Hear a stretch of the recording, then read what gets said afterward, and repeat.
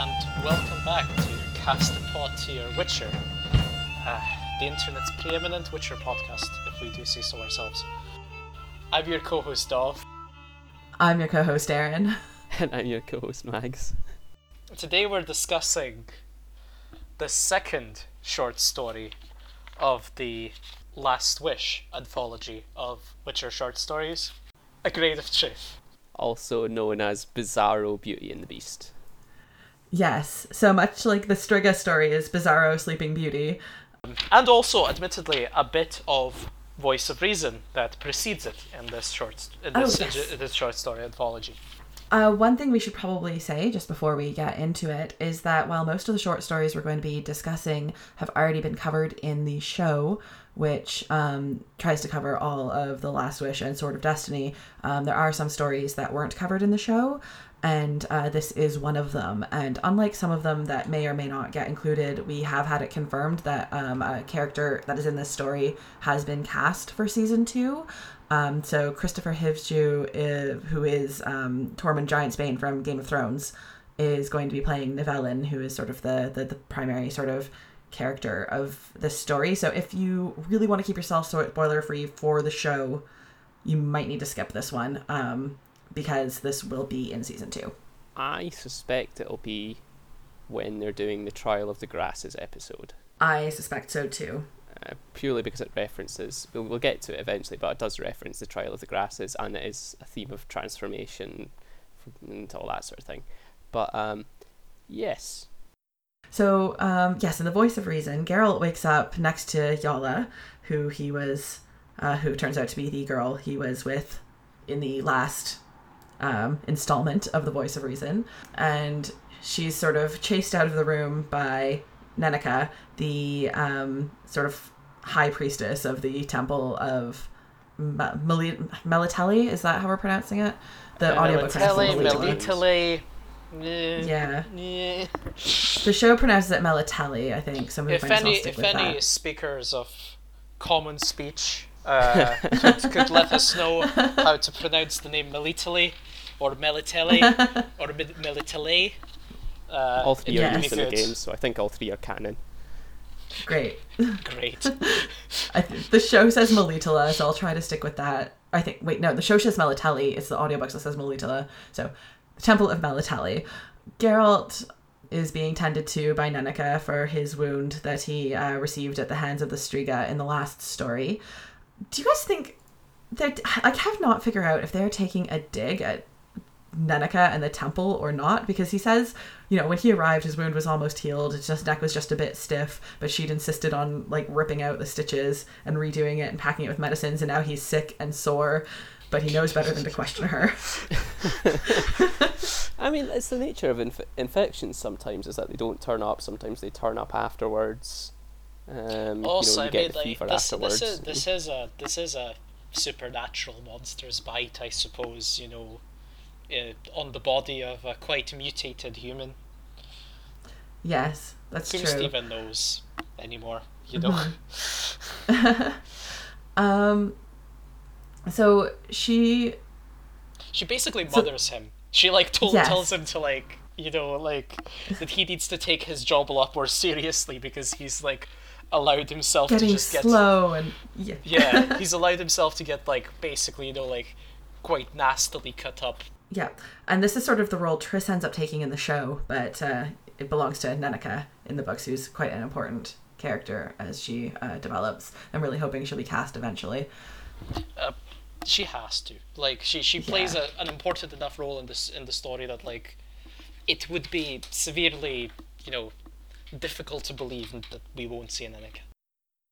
Yeah, for sure. So after sort of being handpicked a little by Nenneke, he goes for a walk in the temple sort of gardens, and he has sort of a reflection on the nature of the sort of cult of Melitele, which is our first mention of Dandelion in the entire series. Yeah, and misspelled in the books as well, which is yes, funny. Misspelled in the books as Dandelion. Dandelion. Yes, this is our first mention of Dandelion, who is has a reputation as a specialist in every field and has his own theories about women's religion and Yes, I somehow feel that the reputation of Dandelion as a specialist in every field is self-created. And highly sarcastic. Yeah. I really love this bit though because there's so much world building packed into this what, like 4 pages of this sort of interval. The bit where he goes for this walk in the temple gardens, he talks about seeing, umpteen priestesses, many of whom were, barely more than children, and that he visits the temple once or twice a year and rarely sees anyone he recognizes because the girls leave to become oracles and midwives and healers in specializing in women and children's diseases, druids, teachers, governesses. We get this idea of what like the career paths for women are in this world, which I think is really cool. That's not something a lot of attention often gets paid to in fantasy world building. Yeah, women are often treated as collateral in the affairs of kings, I guess. Yeah, or just like sidelined as being like love interests and housewives and princesses. But we get this whole range of careers that are open to all of these girls, which I think is just really neat. Like, and I think I said this to you, Aaron, before as well. Like, I think it like reflects the fact that Sapkowski himself is by trade an economist. Like, so he like actually is seems like a little bit curious about like what people like ordinary people would actually do in his world in terms of jobs, Especially like, since the field of economics doesn't value the labour of women at all in terms of how the economy works. Yeah. Oh dear. That's some spicy discourse for you guys there. Yes. Well, who is listening to this podcast for anything but spicy feminist takes? Indeed. Yeah. But, as I say, fair play to Sapkowski. He's given some thought on this subject, which is quite nice. Yeah, for sure. So, Geralt's out for his walk. He runs into Nenneke, basically admits he was out trying to find Yala for another roll in the hay. But yes. Nenneke tells him to leave her alone right now because he wants her to prepare to do this trance that she wants to do to sort of figure out what is going on with him, because she sees a vortex of power surrounding him, and Yala has a gift as a seer. And this is where we find out that we get another little bit of world building, that Nenneke has known Geralt since he was, she says, like, up to my waist. So we get maybe this impression that Witcher kids are sent to temple schools to learn to read because he would have already been with the Witchers by then. Yeah, like there does seem to be, like, later on in the series, one character who is noted to know suspiciously much about Geralt, mentions that he wonders if Geralt learned his rhetorical abilities in the temple school in the Lander, where kids are taught to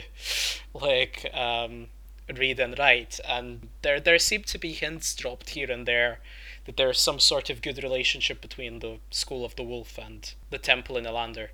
Yes, and Geralt's resistant to this idea that there's any kind of vortex of power or fate or anything around him. We get quite a lot from him that he doesn't believe in gods, he doesn't believe in metaphysics, he doesn't believe in anything outside of the real world, and if she wants to know what's going on with him, he'll sit and have a drink and tell her, but that's all there is. And when she tells him that a trance will do no harm, I love this bit where he says, well, don't you think that my lack of faith makes it pointless? And she says no, because that would be the first proof I've ever heard that a lack of faith has any kind of power at all. I love that line. But that is the end of the Voice of Reason, is Nenneke's trying to figure out what's going on with Geralt and what he's gotten himself sort of enmeshed in, and he's just stubbornly refusing. As is his wont. As is his wont, yes. Geralt, stubborn? Why I never. Has never happened before. So yeah, we're not in a pub, he's in the wilds, wandering about, and he finds two corpses. One of a man, one of a woman. The woman has distinctive features, most specifically a blue rose that's slightly wilted, and they've both been bitten and gnawed on by carrion. And yes, Geralt starts doing some detective work as I think Dov often says that Geralt is the world's greatest detective. Well, he figures there's work to be had. He's got to get oats for Roach somehow. Yeah. What I think is interesting, just in terms of just like world building-y stuff here, is as he's sort of investigating what's gone on with the dead man and the dead woman and the woman who's had her neck bitten, we get that Roach is starting to get very nervous as he's trying to figure out what's going on, whether there's been we get a list of sort of the kind of monsters that are around in the world. So he's trying to figure out, it's not a werewolf, it's not a Leshy, it's not a Kikimora, it's not a viper. So we get sort of a list of the possible monsters it could have been. And then Roach starts getting very nervous, and we get, I think, the first use of Axii in the books. I think so. Maybe partly of him using Axii was when he was projecting fear onto the Struga, but it's never overtly said. Yeah. Like, So- it's very abstract and kind of, what's the word? It's depicted more like some weird psionic superpower in the Striga Yes, short story. exactly. Yeah. So yeah, I think so. Yeah, except this book calls it Axia at this point. So we're still either having translation problems or working things out. I think that's translation problems. It's like The because- translation of the first book translations- is so shonky. I mean, admittedly, it's like impossible for me to tell from the Lithuanian translation because they changed the there's grammatical things that make it difficult to tell. But no, actually, it says the Axii sign without even changing the spelling. So, yeah, Yeah. no, I think it is just like the English translation being weird. They sure made some choices. Sure did. You can forgive it given it's so early. Yeah. It's essentially, the thing with The Witcher at this stage is it's like he was trying to write Lord of the Rings and getting it published one chapter at a time. Like a similar Yeah. amount of world building, but doing it iteratively, and you can't go Yeah. back and retcon that efficiently. Yes. He does a little bit of retcon, but not much. Until he decides to try to write interquels, and then it's just a mess. But Yeah, let's. We do It's not not talk about Season dwell of too heavily Storms. on let's not talk about that. Yeah. We do not currently talk about Season of Storms. Like, So Yeah. So Roach is quite nervous, and he calms her down with Axii, and then he sees he feels like he's being watched and sees a girl in a white dress with black hair sort of watching him, but she sort of turns and runs away. he says hi to her. Yeah. Yeah. But He says she greetings, just, and she just sort of... flees. And so he goes off after some detective work to find what poor misfortune has forced itself on the armourer and the maiden, and he finds a big house that's got a big Yes. wall around it on 3 sides, and the outside looks pretty tatty. It's covered in damp and ivy, and it's tattered, and there's one of the main motifs of the story, a fountain with a dolphin statue in the middle of it, made of stone. And then he's charged by Nivellen. Yes, so he sees the blue rose bush, which the woman who'd been killed had a blue rose, and as he approaches it, what appears to be a monster charges at him, but Geralt, being Geralt, just sort of draws his sword and stands there being very chill.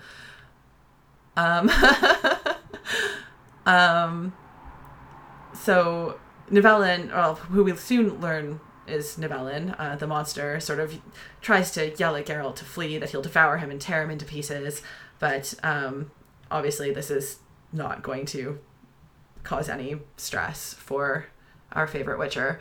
He just sort of describes moving around with his sword, and they have a face-off. And there's a pretty cool tete-a-tete where he's just saying, "What are you doing here?" He said, "Oh, I'm lost." It's like, "No, you're not." And it's sort of because he's quite impressed by the fact Geralt isn't scared of him. So he just sort of Yeah, he seems invites to him in just for want tea. want to initially just frighten him away, but then just invites him over for tea. He just sort of gives in. He's just in like, fact, he goes at one point. Listen, like, you seriously aren't afraid of me? Like, he's just like, should I be? He's like, what's the harm of it? Come on in. And it's also partly because he realizes that, Geralt has a sword and he's very good at using it, and he could probably have held his own pretty efficiently if it did come to blows. So I suppose curiosity takes over at that stage. So Geralt follows him into the house, and we find out that in addition to Nivellen being sort of a monster, he is able to control the house magically. He can ask for light, and lights come up. He can ask for food, and food appears. So it is a bit Beauty and the Beast in that way too, like a magical enchanted house that sort of just provides. I really hope that, like, I really hope when they make a TV series episode of this, someone takes clips from it and just sets it to the soundtrack of Beauty of the Beast. Beauty and the Beast. Oh yes, the full Be Our Guest song. Yes. Yes. That would be ideal. Yeah.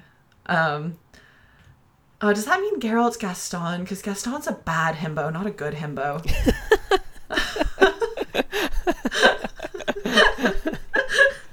Well, their names are kind of similar. Yeah. Yes, so as they're sitting down to a magically conjured feast, they sort of have a little discussion about what has happened to Nivellen and how he became sort of the monster that he is, because clearly he's, he lives in this house and there's portraits of his family and he's talking about his grandfather, so clearly he wasn't always a monster, which Geralt points out quite quickly. He's also clearly from wealth because there's weapons lying around and portraits, and he has, he's of means, so he's clearly from some lineage. Yes. So he became this monster and developed these magical powers 12 years previously, and as he starts explaining his story, he notices that Geralt isn't human because he points out a portrait of his grandfather away in the dark on the other side of the room, and Geralt's able to see it. Now, again, we've got some interesting sort of like things that still haven't quite snapped into place about what Witchers are, because Geralt in this version can see in the dark without a potion or without an elixir. Yes, indeed. But Nivellen didn't clock that he wasn't human until he was able to see something across the room, so that means he can't have the cat slit eyes yet. I think it's really interesting. Like, that was one bit I really loved about this story, and kind of flagged to me that it was an interesting and well thought through canon, was that tiny little interchange where he figured out that Geralt wasn't human, because it's such a interesting way of doing it. It's like, there's 3 paintings, he didn't go and use the candle, so he worked like it's giving an agency and an intelligence to characters in a way that is kind of unique to Sapek.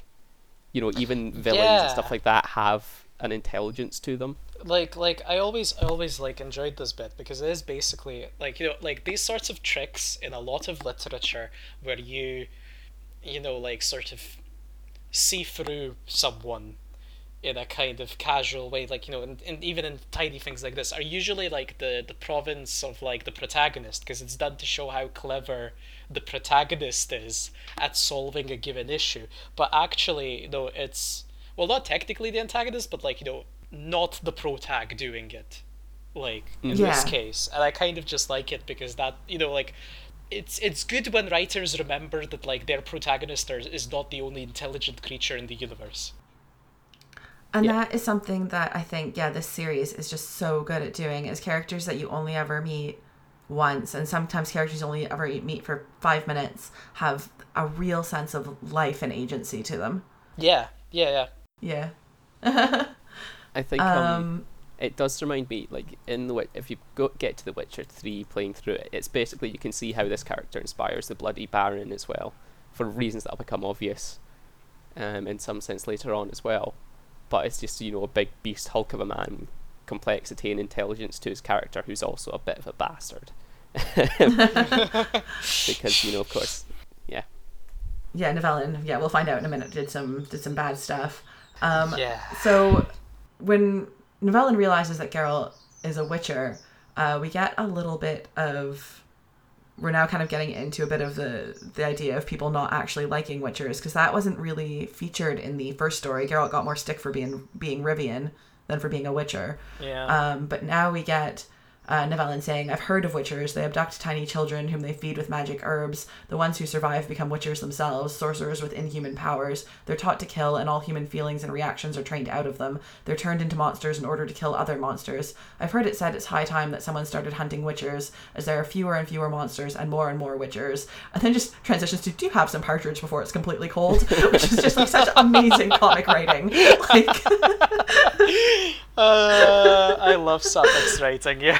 It's amazing. So, does this place this before the sack of Kaer Morhen then? This seems like stuff he gleaned from the Monstrum, but before they decided to actually start hunting Witchers. I think it would make sense because this story is told completely out of time. It There's might no well be. hints as to when it happens. He's not injured, so it's not very late in the story. And he doesn't seem to have the trauma or anything associated with him from later stories. So yeah, I assume he just seems quite it might bold well and... be, yeah. Like there is something worth saying, by the way, admittedly, that Nivellen almost immediately after asks Geralt, well, why aren't you saying anything? Like, how much truth is there in the talk about you? And Geralt just responds with almost none of it. And what's the lie? Like, and the Geralt responds with like that like, the monsters are increasingly going extinct. So like that this there sort are of fewer and ambiguity. fewer monsters. Yeah. Like, so it is a little bit ambiguous about which bits of like Nivellen's impression are accurate at this point in time. I think it's entirely possible that it might have been before the sack of Kaer Morhen, because we know that Geralt is hella old, and that like, for him to become a Witcher, he had to have become a Witcher before the sack. So I think it's entirely possible. It's just there are very few actual hints of the placement of this timeline-wise, if you will.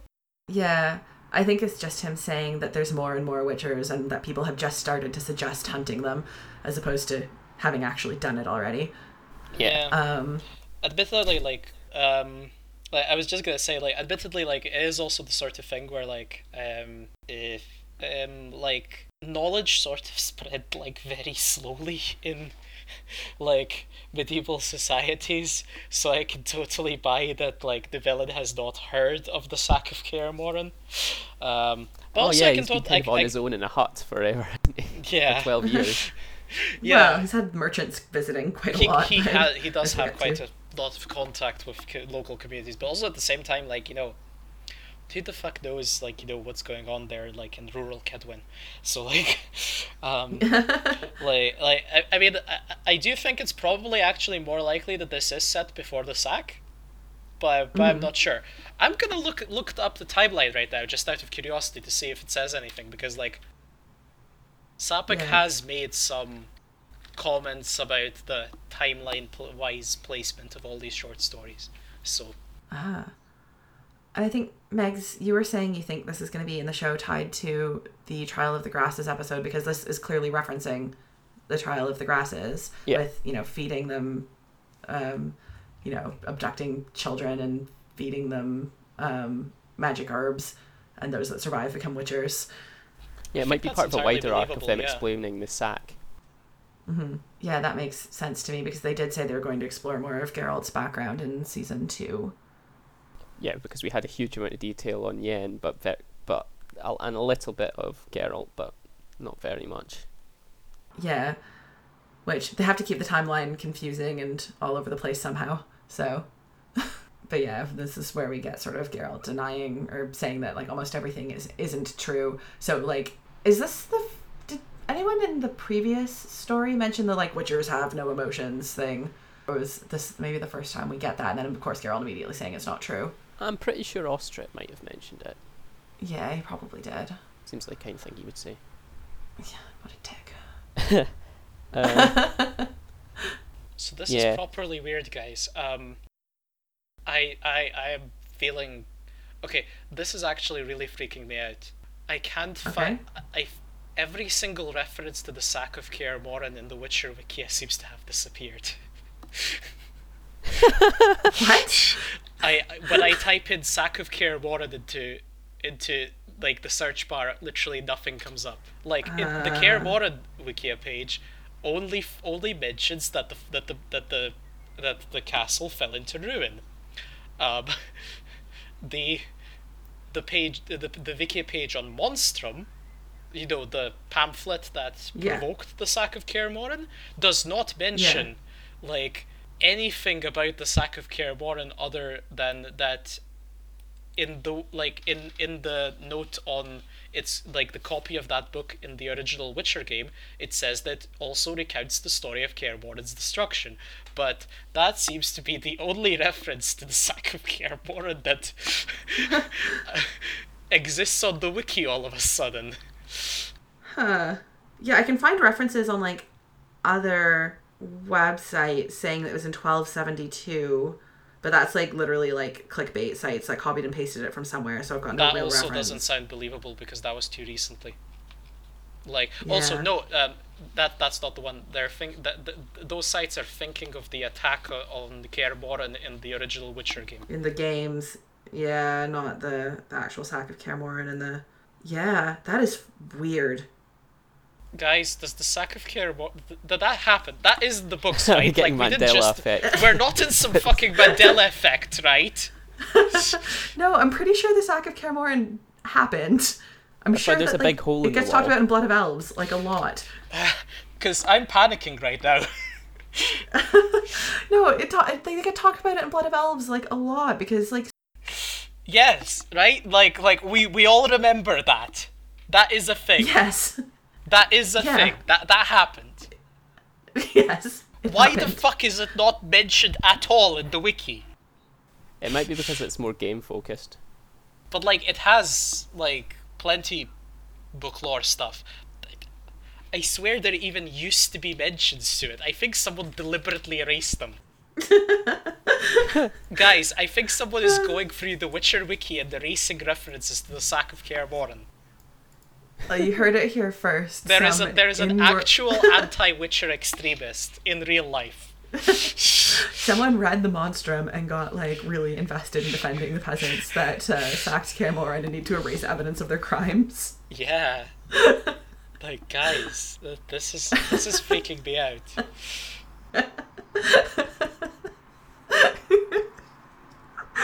Sorry, this is just so absurd.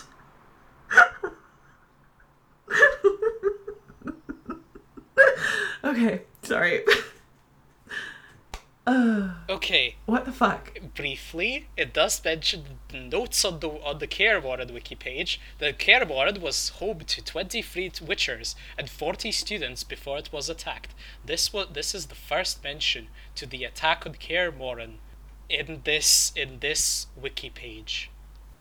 It does mention, actually- at least in the Monstrum wiki page, that Yeah, it the should be Monstrum wiki destroyed. page briefly mentions that there was such an attack, but not the Kaer Morhen wiki page.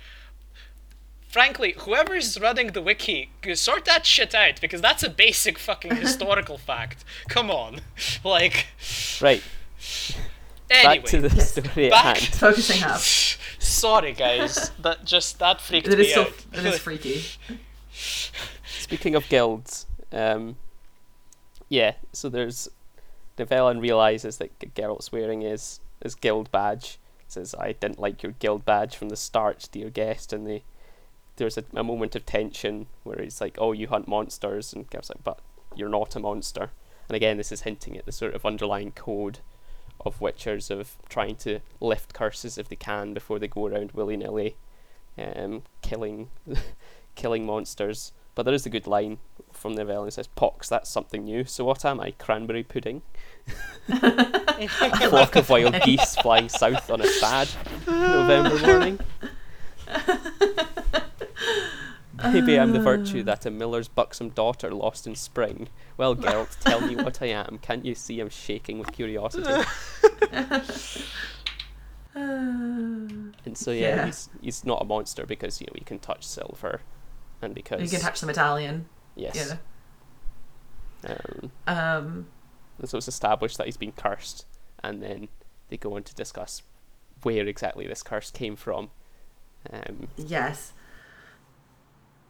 Ugh. And the story So- is, yeah, It's rough.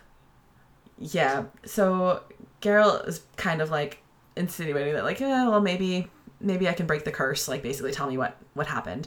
So Nivellen sort of gives his life story, which is, forgive me if I'm not entirely right here because it's a little bit confusing. It seems like they were of wealth and possibly even maybe the local lords, just very bad ones, and also became bandits. I got the But because they impression weren't they're getting their basically just very rich bandits. Yeah, it's just like when he said like his father complained that like levies weren't being paid on time and that sort of thing. It's like levies because of protection money because they're bandits, or was he just like a bad lord that also did some banditry? Like, I mean, the thing is there a difference? Like, cause No. like, you know, Hereditary power is illegitimate, so like, it's all like, theft. I said that partly as that, but also, like, seriously though, like, it does sound like they like he inherited this land from his dad and grandfather, yes, but like, also, like, bandit lords were a thing, like people who, yes, absolutely inherited some land legitimately, but basically just turned a profit for themselves off of like literally looting merchants who passed through it. That was a thing Yeah. back in medieval Europe. Yeah. Like, so, Yeah, so- it sounds entirely believable to me that something like this was going on. Yeah, so that's basically what happened here. And basically, his father died when he was fairly young, and he took over being the leader of the crew. Now, he is really trying to minimize his role in what happened. really He is. describes himself as like, oh, it was a real milksop. The lads in the crew just round me around their fingers and made me do whatever they wanted. And then one day they went to a temple in Galabol, and there was a priestess in the temple, and he acts kind of like he was compelled into what he did, but basically he rapes her. And as she is being raped, she curses him and kills herself. Which is, yeah, that's a pretty bad curse to be Yeah. involved with. Yes. It's pretty grim. Yes. So it says that the curse, he can't remember what she screamed, but it was something about love and blood. And then he woke up a few days later in this monstrous form. And again, he kind of tries to minimize what he did here, that he's just like, oh, I was in a haze and a panic, and he killed a bunch of his own servants and everybody else fled. And then when he sort of snapped out of it, he was in this monstrous form and alone. Yeah. Like, I do feel really uncomfortable about how it feels like the villain is, like, basically trying to minimize his, like... How do It's you like put the this, Bloody agency in Baron this or like entire thing. Olgierd von Everec. Yeah. Like, there's a consistent appearance of, like, arseholes in the Witcher books who are, like, you know, punished for it through magic or curse or whatever, and then basically sort of try to minimize the degree to which they were actually guilty. Yeah. And that's very much what's going on here. And then he says he lived alone for a long time until a merchant came to take some of these rare blue roses that his grandfather had, brought from Nazir. Yeah. And he flew into a fury and tries to chase him off. And then he, remembering sort of the fairy tales about a kiss from a maiden turning a frog into a prince, yells at him, your daughter or your life. But as it turns out, his daughter's only 8 years old, and he feels a bit ridiculous about this, so he gives the merchant a bunch of money and sends him on his way. But this sort of starts a rumor Release that them for a there's year. a wealthy monster in the forest who's willing to pay for people's daughters. And he portrays And so- it as sort of, in each of the cases, as, a mutually beneficial, oh, they got treated like a princess, they were Yeah. taken away from their abusive fathers, and they wanted for Yeah, so nothing, to they were rent him lavished their with daughters. food and a tin bath, and then they went away with a skip in their step, having had a rare old time.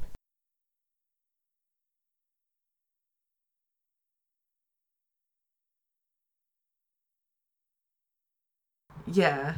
And Fen Yeah, and they as well. yeah, and they found me attractive, and I slept with a bunch of them, and yeah, especially this Primula one. Yike. Yeah. Yeah. And he actually says that, like, because he feels like he has, like, confidence and whatever from being a monster, that he feels like he used to be a weakling and now he's strong and has all this success with these girls that he's basically buying. And he almost doesn't want to not be a monster anymore because of this. Though that becomes somewhat complicated. So he says, you know, he kissed and did more than that with plenty of them, and it never broke his curse.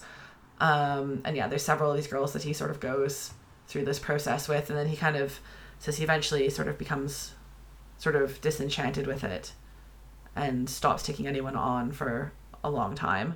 Sorry, yeah, which we then can deduce isn't entirely a choice of his, given Geralt's just found corpses in the woods, which Geralt kind of leads on to, saying, oh, is this why, you know, people haven't been turning up for a while? Mm-hmm. Yes, and of course Geralt has seen this dark-haired girl, and he's sort of questioning Nivellen about whether or not he's alone. Yes, because Nivellen sees him looking towards the door and looking nervous and saying, do you think I'm an idiot? Do you not think I've noticed you listening and looking out around you? Yes. And so this sort of comes up that this girl that is with him, her name is Verena, and Geralt suggests to Nivellen that she's probably a Rusalka. Now, you guys are better on the sort of monster lore than I am, so if you can... So, it's not...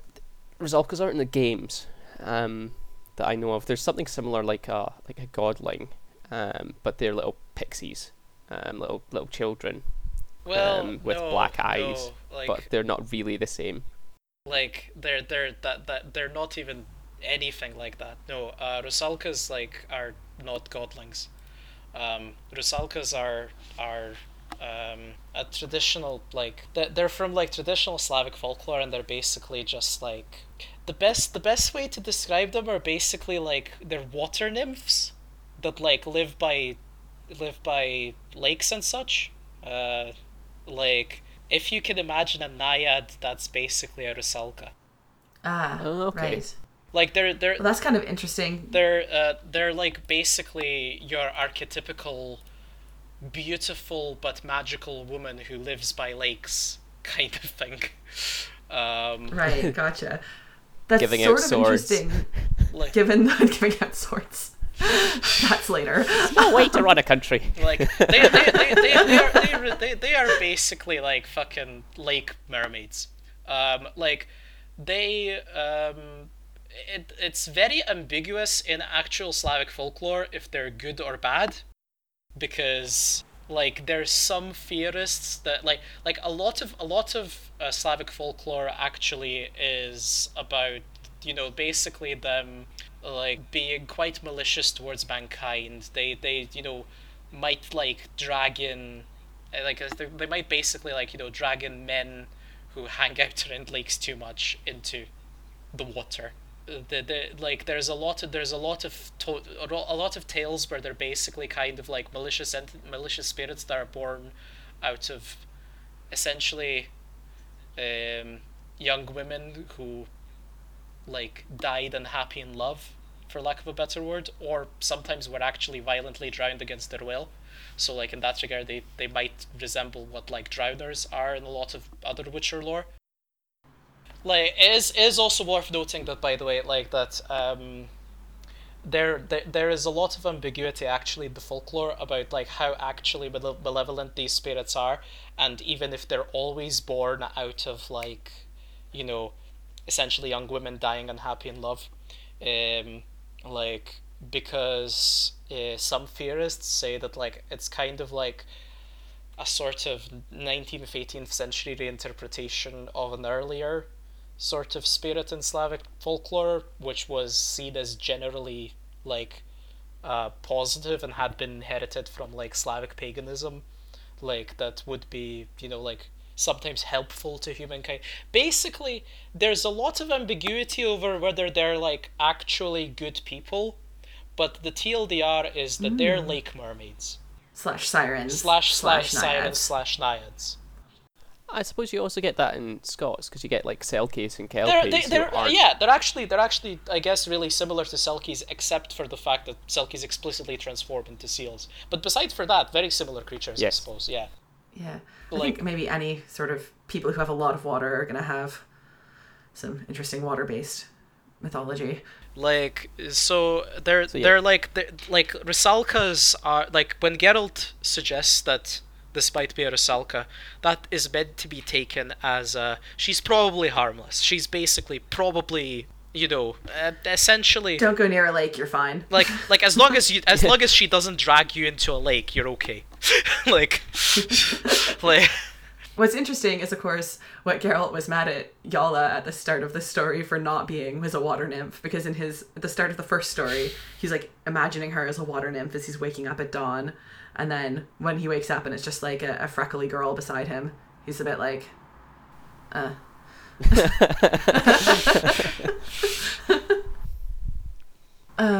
yeah, Geralt. we established that your man Nivellen says, what's it? Creatures, animals like me, and that's maybe one of the reasons. The Rusalka likes him because he's an animal or something.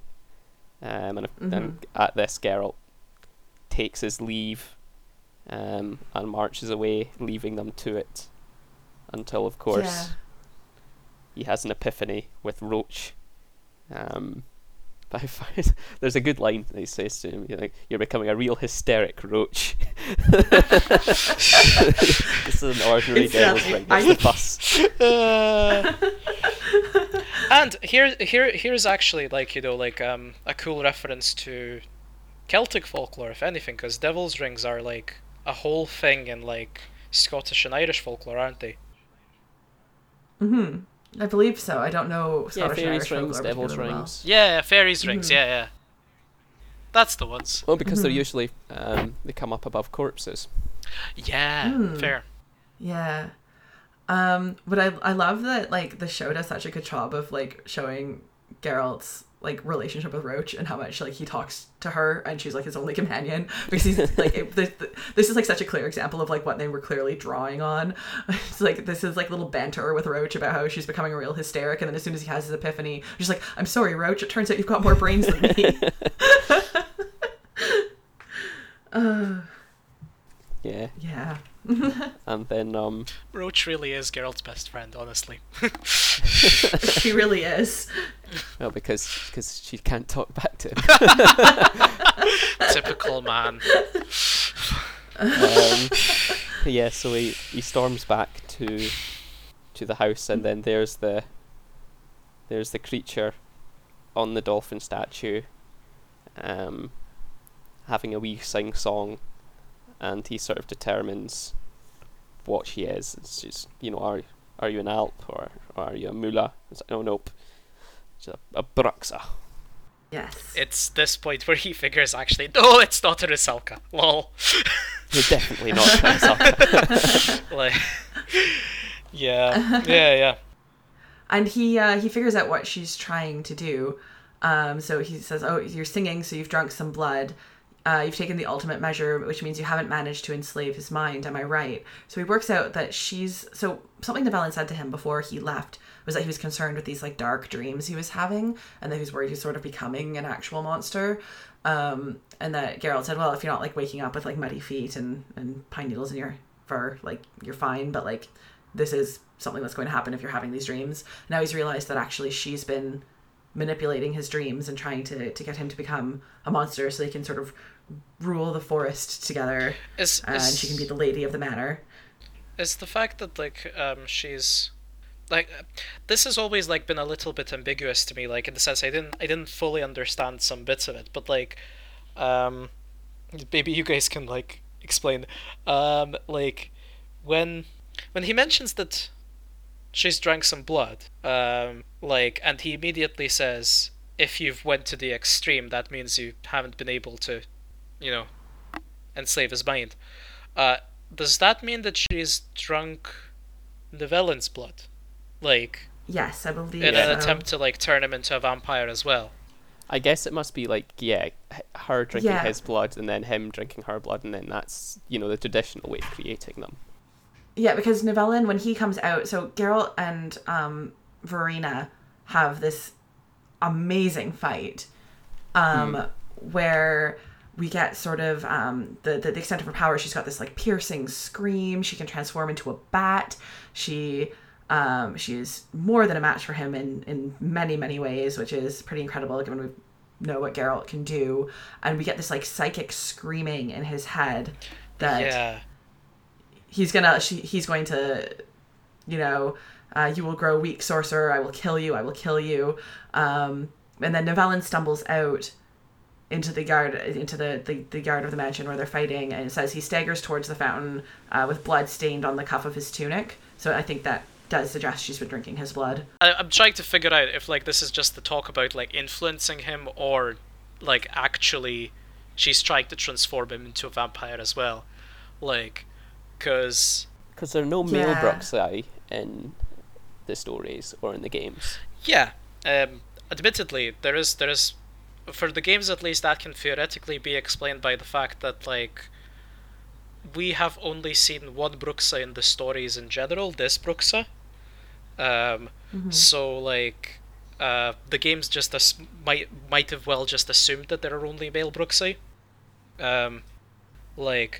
But it's just because like I'm like a little bit perplexed what exactly she was trying to do to Nivellen, like.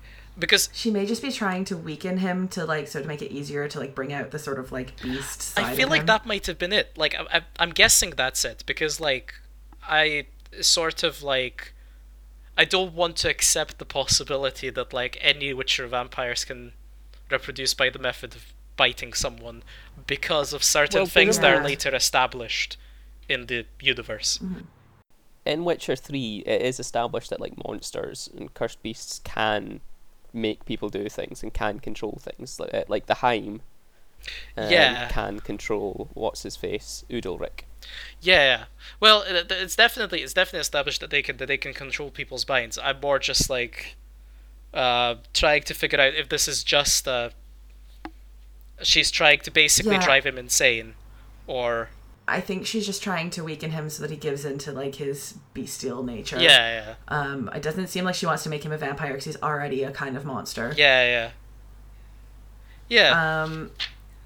So when he stumbles out, having realized that she's tried to feed on him and is trying to kill Geralt, she almost manages to get Geralt, but Nivellen tries to grab her and fails, and then basically picks up a long pole, which is effectively a wooden stake, and stakes her in the heart, basically, as one does with vampires. Mm-hmm. It says she doesn't shout, she only sighed, and for a moment this is like quite a sad moment, and the way it's described is the Bruxa like a white butterfly on a pin hung on the other end of the stake, clutching it with both hands, and it's like the vampire exhaled excruciatingly, and like for a moment it's like this like very sad, beautiful image, and then she does the horror movie thing of grabbing the pole and pulling herself forward on it and forcing it back out through her back to get closer to Nivellen, which is just like such a visceral description. Yeah, it describes the red stain blooming on her and her pulling it. It's just wow. That writing. That scene gets me every time. And Nivellen's screaming and stepping back and trying to retreat away from her. She's pulling herself closer. Like you can't help but see it in your mind. The way it's described. And the way it's described is like, the way she moves her hands slowly like a caress while we're in this like scene of just absolute horror. And as she's coming closer to him, Geralt can hear her sort of psychic speech saying, "Mine or nobody's, I love you, love you." And she makes one last attempt to sort of bite at Nivellen's throat, whereupon Geralt unceremoniously beheads her right in front of Nivellen's face. And the streaming red-black hair floated in the air, floated. The head fell into the gravel. Oh, this Right. next bit though, this is where we get the start of Geralt's trauma. There are fewer and fewer monsters, and what am I? Who's shouting? The birds? The woman in the sheepskin jacket and the blue dress? The roses from Nazir? How quiet, how empty, what emptiness within me. This is like I think the first time we get like something getting in Geralt's head. And yeah. Which is also what makes me think this is quite early in the chronology. Well, he hasn't referenced Renfrey, so it's happened before that. Yeah. Because, of course, he's killing a young woman. Yeah. Well, looks like, who's probably several centuries old. Yes. Just that whole sequence is just incredible. Like, that is writing. Yeah. It's, and it comes out of nowhere as well, because he's been, this badass warrior through the whole thing, being very stoic and collected, even as Nivellen was pouncing towards him and threatening to tear out his throat at the dinner table. He was calm and collected, and then he's beheaded an actual monster, an actual Bruxa who was trying to tear someone's throat out, and he's like, oh shit, what have I done? Yeah. Whew. Whew, yeah, it's something. And then Nivellen, as he kind of comes out of being curled up in a ball, is a human. And he's not the sort of weak, ill, poxy human he described himself as. He's young and handsome and well built. And Which, by the way, is can't understand what's happening. is interesting, because like it kind of casts yet another like doubt on his self-depiction earlier in his story to Geralt of like having been this, for lack of a better word, slightly geeky kid who got thrown in with a bad crowd. Yeah, precisely. With Unless bad his curse teeth and magically made him handsome. He's been telling some stories. A side effect of the curse is that when it's lifted, you're swole.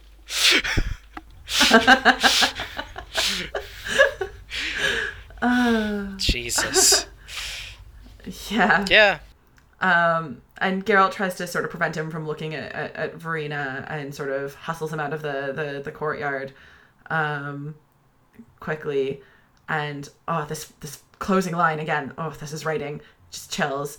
Nivellen asks, how is this possible? And this is where we get the title of the story. Geralt says, there's a grain of truth in every fairy tale, said the Witcher quietly. Love and blood, they both possess a mighty power. Wizards and learned men have been racking their brains over this for years, but they haven't arrived at anything except that what, Geralt? It has to be true love. Sappic. Fuck's sake, man. Sappic. Yeah. So regardless of her being a Bruxa and wanting to rule the forest with him as a beast and be just a reign of terror and have all this source of blood, somewhere beneath all of that, even as a Bruxa, she was capable of truly loving him, and this was the only way she knew how to fulfill that, and he's killed her. Yeah. Yeah. Sapek. Sappic. Oof. Yeah. So this is, I think, for me, the story that got me thinking, oh gosh, these books are something else. Because I watched the show first. So I had absolutely zero exposure to this franchise in total before I watched the show. I've never played the games. I hadn't so much as watched a trailer for the games. Never read the books. And so this was the first story I read that hadn't been in the show. And gave me a chance to really see how Geralt as a character was developed. And just it taking what should be quite a simple story, a sort of dark version of Beauty and the Beast, and making it about trauma and sacrifice and impossible forbidden love and dark magic, and like it just absolutely gripped me. Yeah.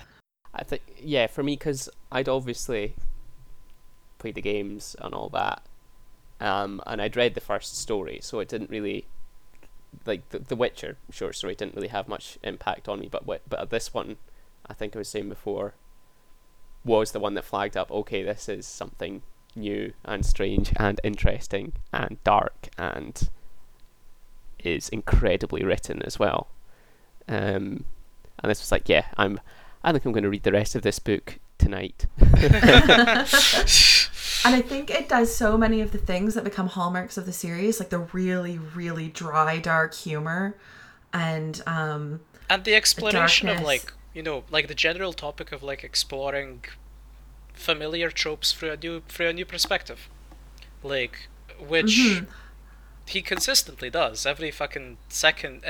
Every single short story he writes after this, some follow the literal let's take an old fairy tale and reinvent it in a new way pattern, but like even the ones that don't, but still, you know, focus very hard on this kind of like, what if fantasy but like different, and not, and like there's been a lot of, like, you know, like in like a lot of in a lot of discourse about literature and entertainment, like in recent years, there's been a lot of like attempts to like identify new and innovative ways to make fantasy, like, and Game of Thrones is constantly cited as like the classic example of this, where you like explore very, very dark themes that like fantasy has perhaps not like delved into in the past as much, like, but like, and like Sapik has a bit of that as well, in that like he reinterprets Beauty and the Beast in a very, very dark way, but also in one that is like a little bit more interesting than just abstractly dark, if that makes sense. Well, I think what's interesting is the darkness in the Witcher franchise doesn't come from a place of cynicism. It comes from like exploring how trauma and pain and the violence of heroism affect people in a real and emotionally raw way, rather than in a cynical and just like violent and dark for the sake of violence and darkness way. Exactly, right? I think it is like, yeah. Though I think it is interesting you mentioned George R. R. Martin, because Beauty and the Beast is his favorite fairy tale, it's his favorite movie, and he wrote a 1980s TV series based on Beauty and the Beast. Yeah. It was interesting. And by the way, that one, Martin's from what story. I remember, wasn't even that dark. No, apparently it was really good. I've not watched it either, but I've heard that it's really good. Yeah. Yeah. Like, and yeah, it's just interesting, right? Like, because it is definitely taking a much darker look at these old fairy tales, these old tropes, at like these stories that are familiar to all of us, like, and even the fantasy genre as a whole. But also, it is a darker look from like a weirdly humanist and like just like from a perspective that doesn't make you feel bad about humanity when you read it.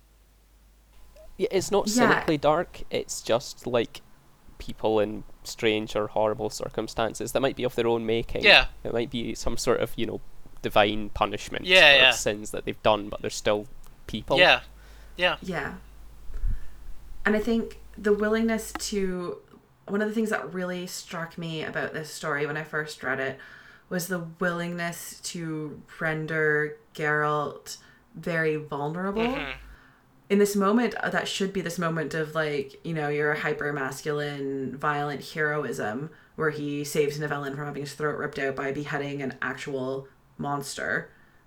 That's a moment not of triumph, but of recognition of the trauma of violence and the emotional numbing of what he has to do. And that is just an incredible twist. Yeah. Pretty much. Can't really add much more to that. It's and it's kind of in both The Witcher to a lesser extent, obviously, but this one is definitely starting to establish Geralt as not just a blokey bloke hero who's riding around, you know, getting his rocks off and slaying beasts and being the hero of the day, because he has to have his life saved by one. He has to have his ass saved by Nivellen, who is an asshole. He almost gets killed by the vampire, and then he does slay the vampire, and then feels shit about it. Yeah. Yeah. And that's so human as well, that we are not glorifying violence whatsoever. It's when it's described in brutal detail, the way that Verena sort of impales herself on the... You feel bad for her. She's in pole. horrible pain. Yeah. You feel bad for Yeah. her.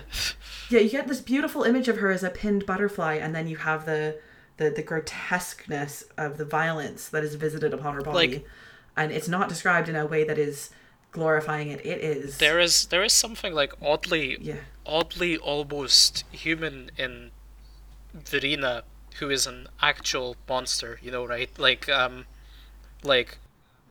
Well, when it describes her sighing rather than when screaming she or anything. sighs and when she says things like, you know, in that weird mind voice of hers, like where she reaches towards the villain and says something along the lines of like mine or nobody's, like I love you, you know, like it's oddly like there's something oddly humanly relatable even in the fact that even despite the fact that she is actually a monster and not even like an ambiguously moral one, but like an actual evil.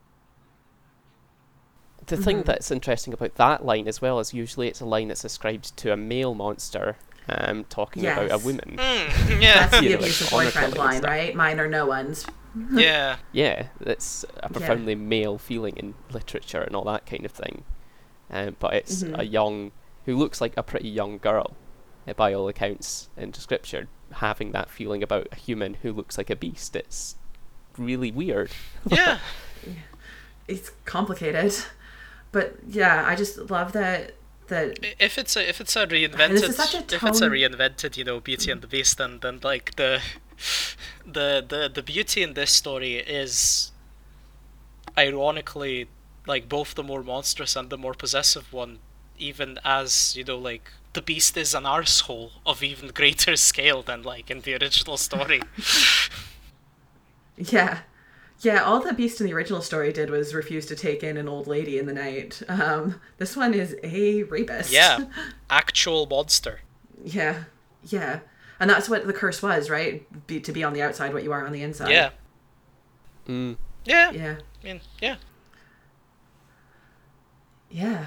And I guess maybe actually one of the morals of the story is the kind of the redemption maybe that he found. Well, in see, it, from having this trauma. the thing is, that's the interesting thing for me, know. because actually I do think that like there's not much redemption in this. There's actually like the ultimate punishment, like because his liberation from the curse is actually something even worse than the curse itself. It is to the horrifying pain of killing someone you loved. Yeah. Yes.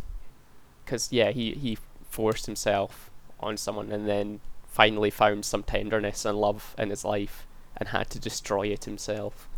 Yeah. Yeah.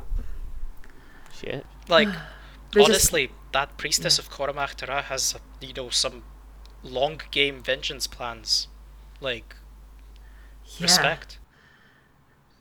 Yeah, well, Geralt did say if you're going to get cursed by anyone, that's probably the worst person to get cursed by. Yeah. Respect, honestly. Like, Second only, well, Sabrina Glenevissig, probably the other one, but yeah, and that does not go well.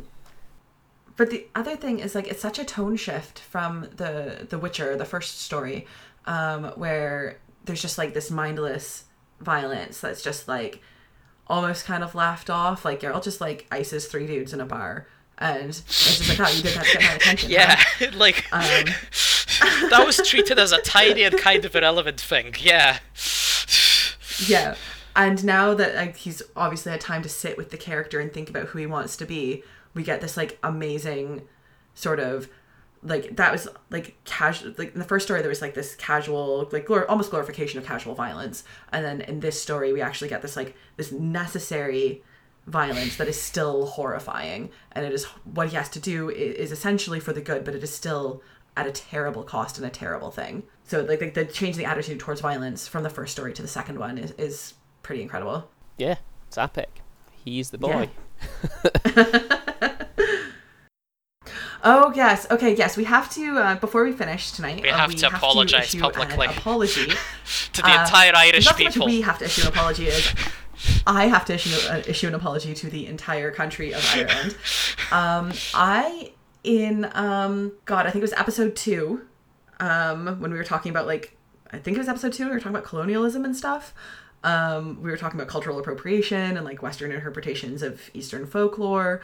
I referred to Bram Stoker as being English. And I have no excuse for this. In fact, I should probably hand back my English lit degree for having made that mistake. I am very, very, very sorry. And if anyone in Ireland wants to start referring to Margaret Atwood as American now, you Ireland, listen. As a Lithuanian, I concede you our claim to Adam Mickiewicz.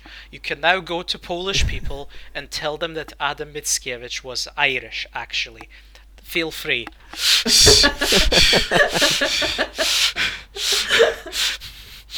The only possible get-out clause you have is that the Republic of Ireland didn't yet exist in 1847. That is not a very good get-out clause, considering... I would be excommunicated by the Irish part of my family for that, so... Considering the circumstances under which Clontarf was under English rule at the time, let's not. It doesn't make it I'm better. saying, you can probably guess from my name that kind of Catholic Irish Republican sentiment's pretty strong in my family, so... Point is, Ireland, get in real we're trouble. sorry. I tried to defend myself here. Oh my god, on the Google search for it, if you put in Bram Stoker, the top 3 questions are: how did Bram Stoker die? What inspired Bram Stoker to write Dracula? The third question: did Bram Stoker die on the Titanic? What?